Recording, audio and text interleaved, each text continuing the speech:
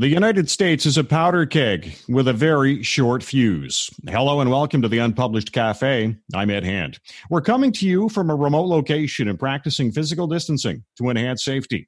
In the latest collision between U.S. police officers and black males, George Floyd dies at the hands of Minneapolis police. Derek Chauvin faces a second-degree murder charge in connection with Floyd's death. For 8 minutes and 46 seconds, Chauvin pinned Floyd's neck to the ground, all captured on video by a passerby. And that exploded in Minneapolis, where angry demonstrators took to the streets to unleash their anger. Those demonstrations have spread to major U.S. cities, as well as other cities in Canada and in Europe. For his part, U.S. President Donald Trump has blasted state governors for allowing the destruction to continue. He's even invoked the threat of the Insurrection Act, which has not been used since the 1992 Rodney King riots in L.A. That would allow the U.S. government to send in troops to quell a domestic uprising. Coming up on the Unpublished Cafe, we'll find out more about the simmering relationship between police and black males. Later in the show, we'll hear about other groups that are using the violence for cover for their own agenda. As well, we look back 5 years ago, almost to the day, and find the U.S. is not any different than it was then. Uhura Williams is the Dean of the College of Arts and Sciences at the University of St. Thomas in St. Paul, Minnesota. He's a professor of African American history, and he joins us on the Unpublished Cafe. And Uhura, what was the mood in Minneapolis prior to the Floyd killing? Fairly typical. Minneapolis is a thriving metropolitan area, but there are lingering frustrations in this community related to some other notable police killings of civilians here. Most people are aware of Jamar Clark and Philando Castile. Those were two kind of high-profile shootings that didn't end with the community feeling a high degree of trust or satisfaction with the process by which police are punished. And so when the Floyd murder took place, it brought all those feelings back to the surface, in addition to really, I think, moving people because of their visceral reaction to the video itself. You know, as a professor of African American history, the conflict between police and black males seems to have been going on for quite a while. What's it going to take to resolve it? It's a great question. I think it's not necessarily just the conflict between the police and communities of color, the African American community. Okay. It's what the police have come to represent. So if we think about some of the notable civil rights organizations and leaders in this country, Malcolm X articulated this, as did James Baldwin and the Reverend Dr. Martin Luther King, that the police in some sense in communities of color, African American community, represent the force of the outside world, the white world, which imposes rules and structures which are detrimental to that community. I like to call them the 6 degrees of segregation, but lack of access to adequate housing, unfair labor practices, disfranchisement, and Jim Crow justice or police brutality is the most intractable of those, because really what it represents, and if we think about the Floyd case in terms of the circumstances that led up to it, Mr. Floyd was accused of passing a $20 bill, a phony $20 bill. It's a minor crime by any metric that you look at, and then it leads to this horrific act of police brutality and ultimately his death. So when people are in the streets here, they are looking at the police as the manifestation of a much deeper structural problem in the United States that's at its core is historical. So it dates back to the history of slavery in this country, but then also has manifested itself in ways that deprive African Americans of economic opportunity, social equality, and political rights. You know, with a situation like this, and we'll just use Minneapolis as the example right now, it must be very difficult for an African American police officer to, conduct their job, their day-to-day work, feeling on one side like they're being ostracized, and on the other, they're the ones having to, support the law in the first place. It's incredibly difficult. One of the things that you've had in this country historically are conversations around how to reform policing. And in the 1960s, community policing became very popular. It was one of the rallying cries of reformers. You also have people pushing for the inclusion of the people, representation on the police force of the communities those forces served. So the argument would be that you should have police and firemen, teachers who teach in the communities of color who should represent those communities. When that happens, unfortunately, with the police, it brings you up into the challenge of dealing with the culture of policing in the United States. And that culture of policing is what's most problematic. Yesterday, for example, the city council here in Minneapolis got a temporary restraining order to bar chokeholds by police, but it also dealt with some cultural elements within the police force that are pervasive. For example, it now makes it punishable for an officer. It requires officers, or makes the duty to report for officers who witness any type of violence on the scene against someone who's being detained. It also prescribes punishment for those officers who do nothing. So it actually creates a duty to act for those officers. That wouldn't be necessary if you had a latitude or a range of activity that one could assume police officers could resort to under circumstances like we saw with Mr. Floyd. But what you saw in essence 2 weeks ago was Officer Chauvin placing his knee on Floyd's neck for 8 minutes, and then 3 other officers standing around and not intervening. So even if you have officers of color, I mean, one of the arguments that's been made here in Minneapolis is you have an African-American police chief. And the fact of the matter is that people don't recognize that it was unprecedented for the chief to fire those 4 officers in the aftermath of that incident. That rarely happens, never happens here. Usually there's a suspension with pay and an investigation. That was a pretty definitive act.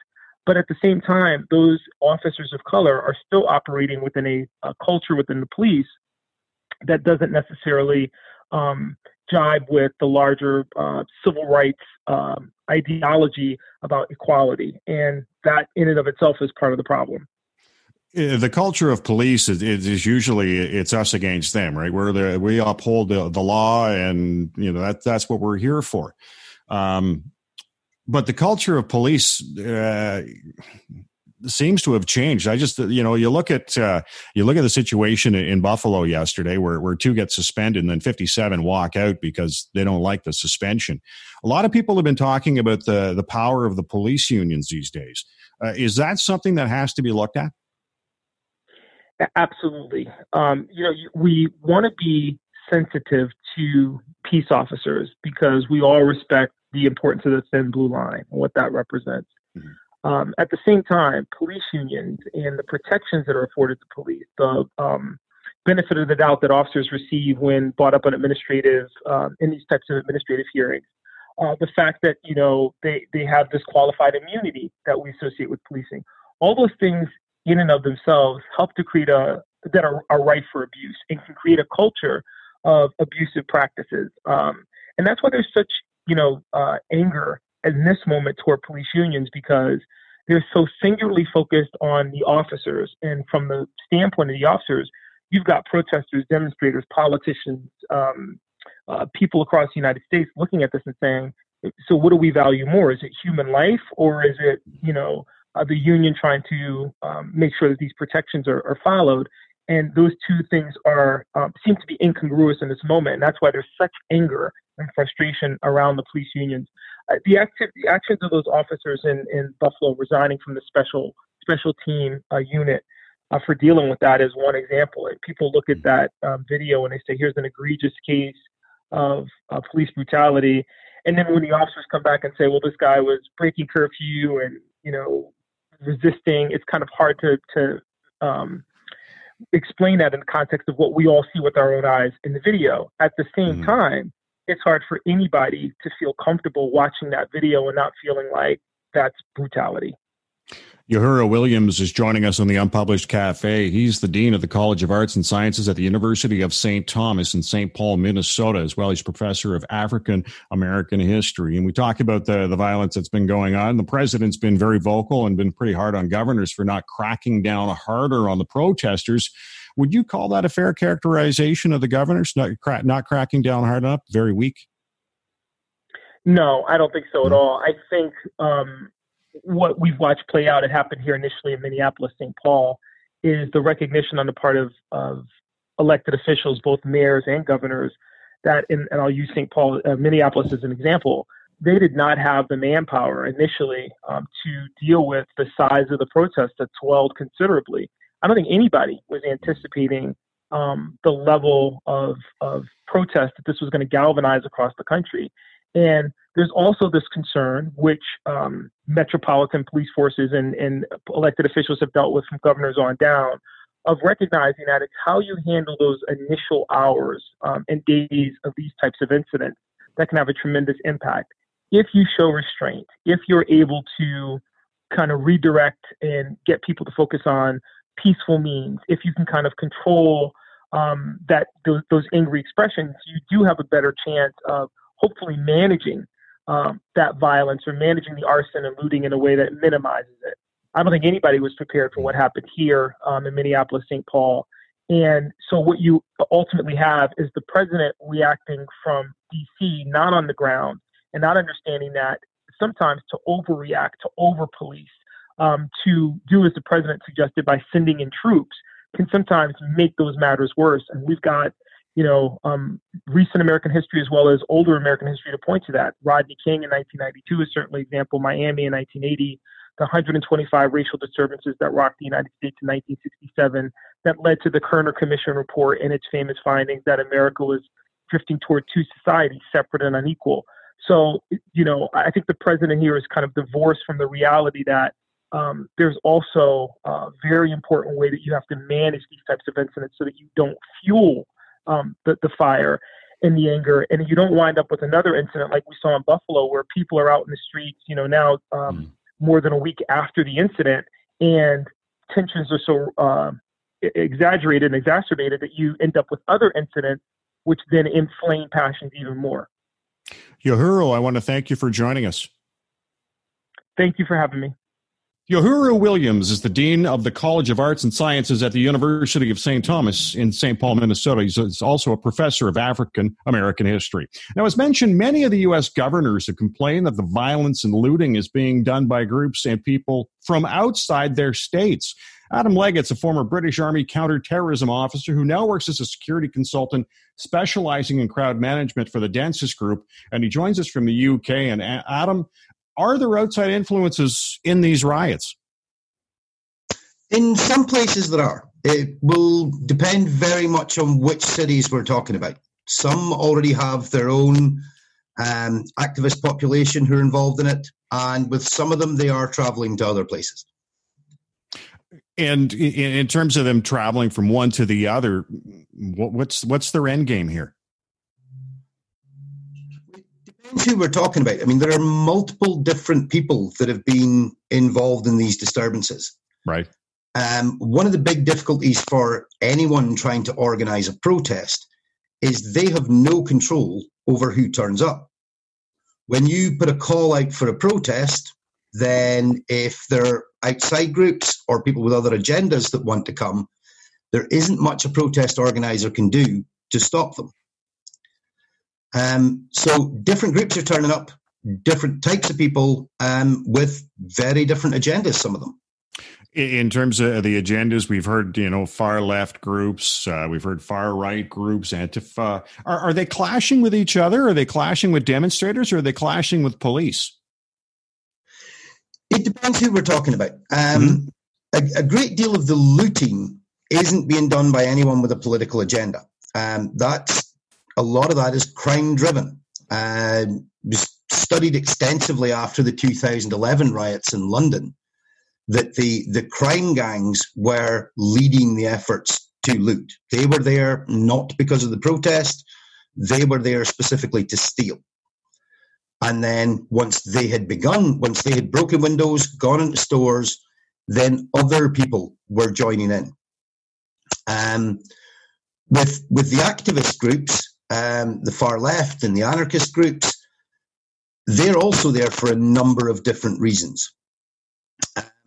Partly, they would like to see very large political changes and believe that street violence is one of the ways to achieve that.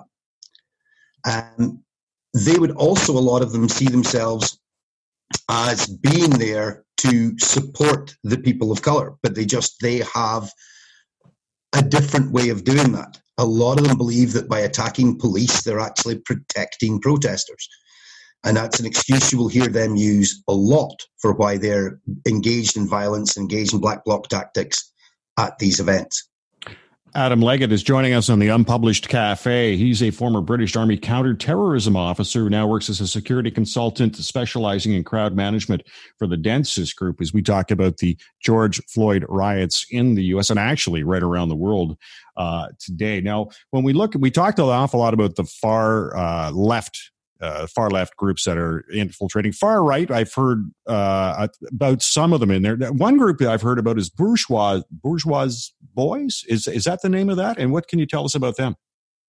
The term they use is boogaloo. It's boogaloo. People who believe that there is going to be a civil war in America, and they refer to it as the boogaloo.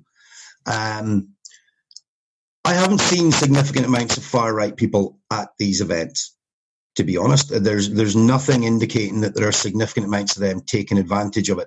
They are talking a lot about it. They're clearly excited by the idea because they believe some kind of race war will happen in America and that current events are bringing it closer.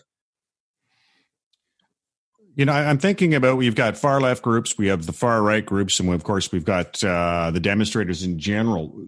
When we look at the damage that's being done, does each group have a certain target in mind when they start trashing things, or is it just whatever's in front of them, they go? So, like with any political demonstration, the vast majority of the people that have been turning up at these protests aren't causing property damage at all. Mm-hmm. With the far left and groups and the anarchist groups, normally working together, they tend to target quite specifically. They are after big chains, large-scale businesses, and particularly businesses that are connected to things that they don't like for other reasons, like banks that are involved in financing industries that they're against. So they'll specifically go after that, and things like very expensive cars, if they see that, that's often a common target for people from the Black Bloc, because they believe if you own a car like that, then you are part of the problem. For the people engaged in the looting, again, the crime gangs, they're after very different things. I was talking to a journalist the other day who said that he had seen a lot of things like gas stations being targeted, liquor stores, that kind of thing. And was there any particular reason for that? And that's the crime gangs that are doing that, because it's small things, easily taken, and easily either consumed or resold. And the same with designer clothes, hitting places that do designer footwear, designer clothes. That is because they either want it for their own personal use or they think it'll be easily sold on. How do you control three different groups with three different agendas? All in a very close proximity to each other. It is very, very difficult. That is what makes the policing of any protest event a very difficult thing to do. When we are training officers, what we teach them is you are looking to target the violent offenders, while as much as possible leaving everyone else alone. And that's a difficult thing to do. And sometimes you need to take risk to do it. Sometimes you need to put officers into the crowd to specifically go after a group of people. But it's very hard. Mm-hmm. You are there to protect, but in America, you're there to protect the First Amendment rights of the peaceful protesters just as much as you're there to protect the businesses from those that are violent.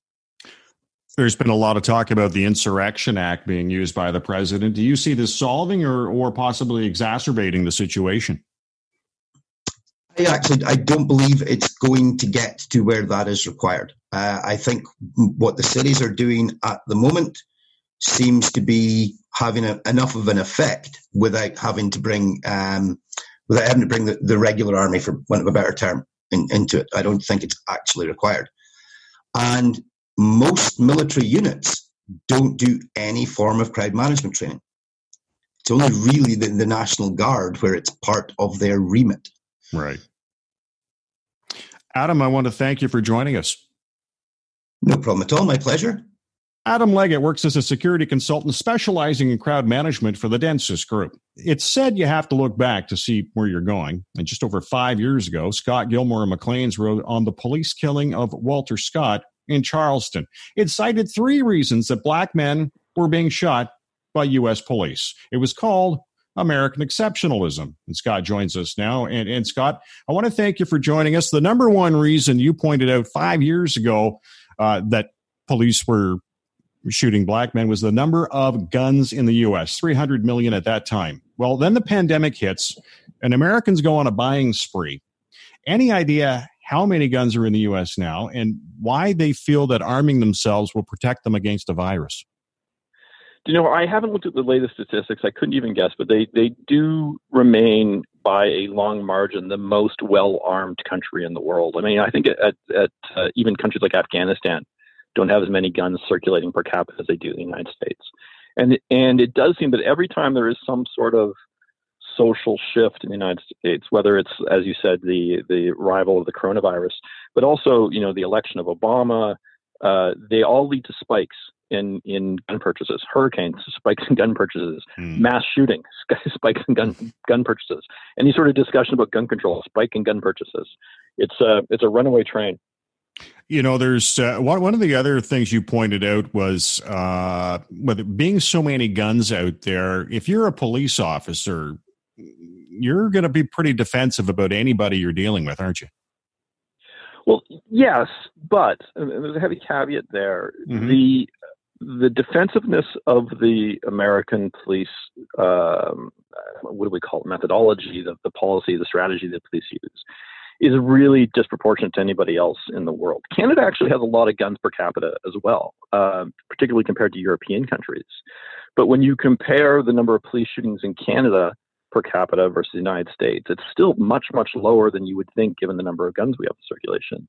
But in the U.S., they very much have a warrior mentality when it comes to policing and not a policing mentality as we think about it in Canada. So they go into every interaction with the expectation of the person that they're going to be interacting with is not only armed, but is hostile. And, that simple mental shift alone completely changes the dynamic as we've seen. And that in a lot of cases, probably isn't the reality. Well, I spent a lot of time in the United States, and I've also spent a lot of time in war zones around the world. So I always get my hackles up a little bit when I hear people describe, New York looks like a war zone right now. Well, no, it doesn't, not at all. And the American people are some of the friendliest and kindest people I've ever come across. And so it's strange how the police have managed to isolate themselves into an us versus mentality. The police unions seem to be taking a lot of heat in the last little while. What do you see them contributing to the culture of the police, like police forces today? Well, that is actually a very interesting point. I spend a lot of time in New York. I follow what happens in New York very closely. In fact, I'm on my way to New York tomorrow. And the police union there is not just hostile and aggressive. It's almost warlike. For example, the other day they doxed. They released online the personal address details of the mayor's daughter because they were unhappy with what the mayor was saying in regards to policing strategies in New York. Now, can you just imagine that? They released the private details of the mayor's daughter in an attempt to terrorize him. It's just incredible. They really, anytime that you see a police shooting, it's always the police union that tries to shut down any sort of investigation. They've been very successful across the United States, from coast to coast, in every state and city, to implement new regulations within their contracts that include things like any police officer's record gets wiped every 5 years. So no matter what they do, it's cleaned. Or, the inability to fire police for misconduct.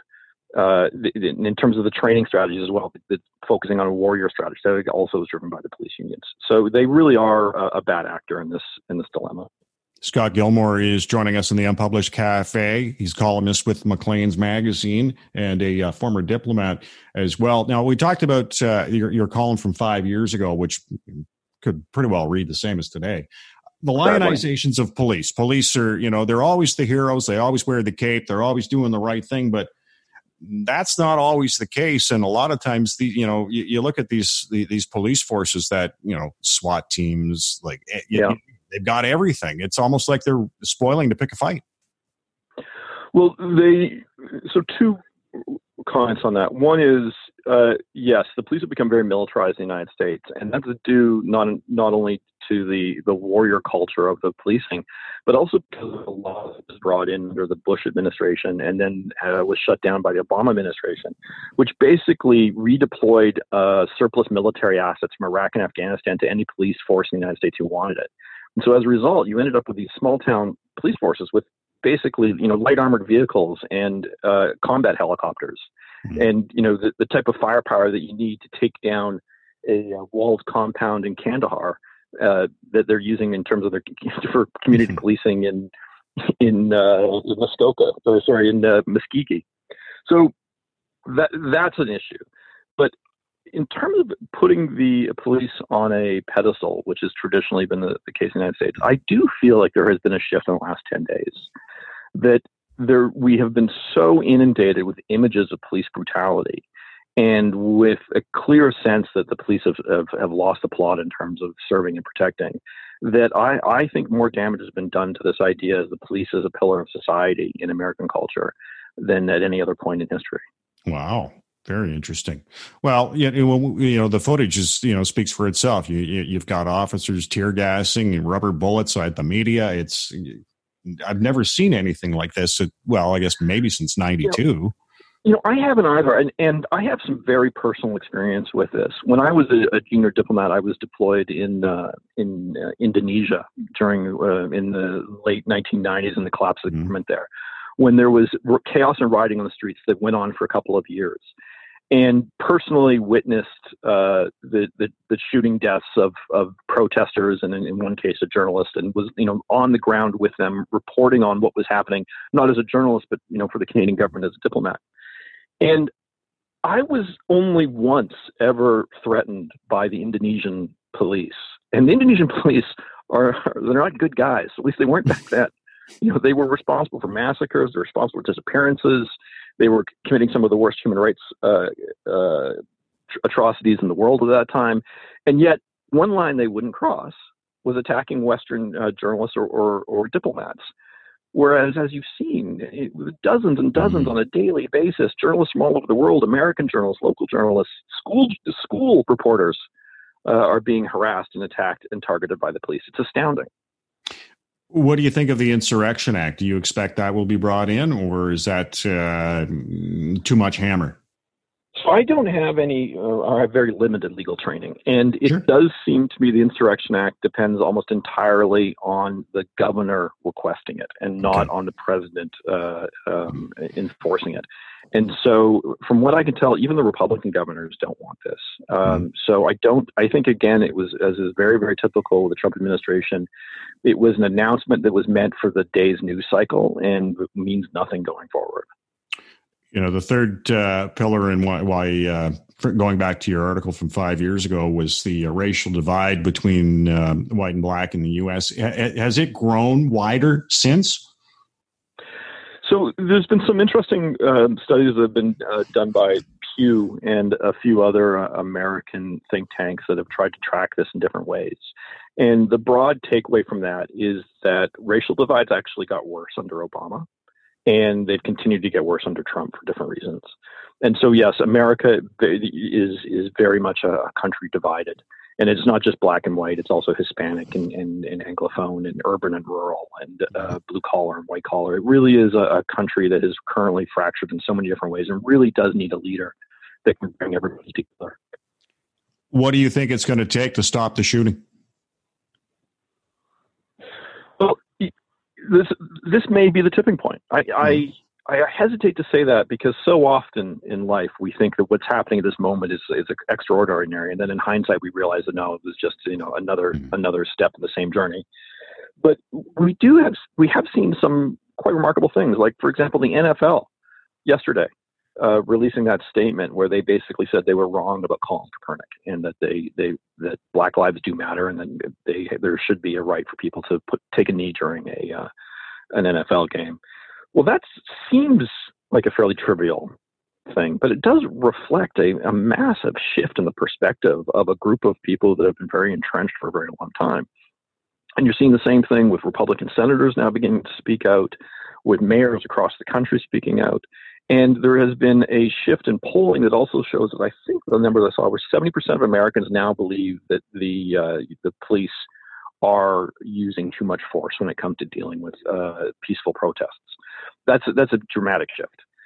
So when the dam breaks, let's hope so.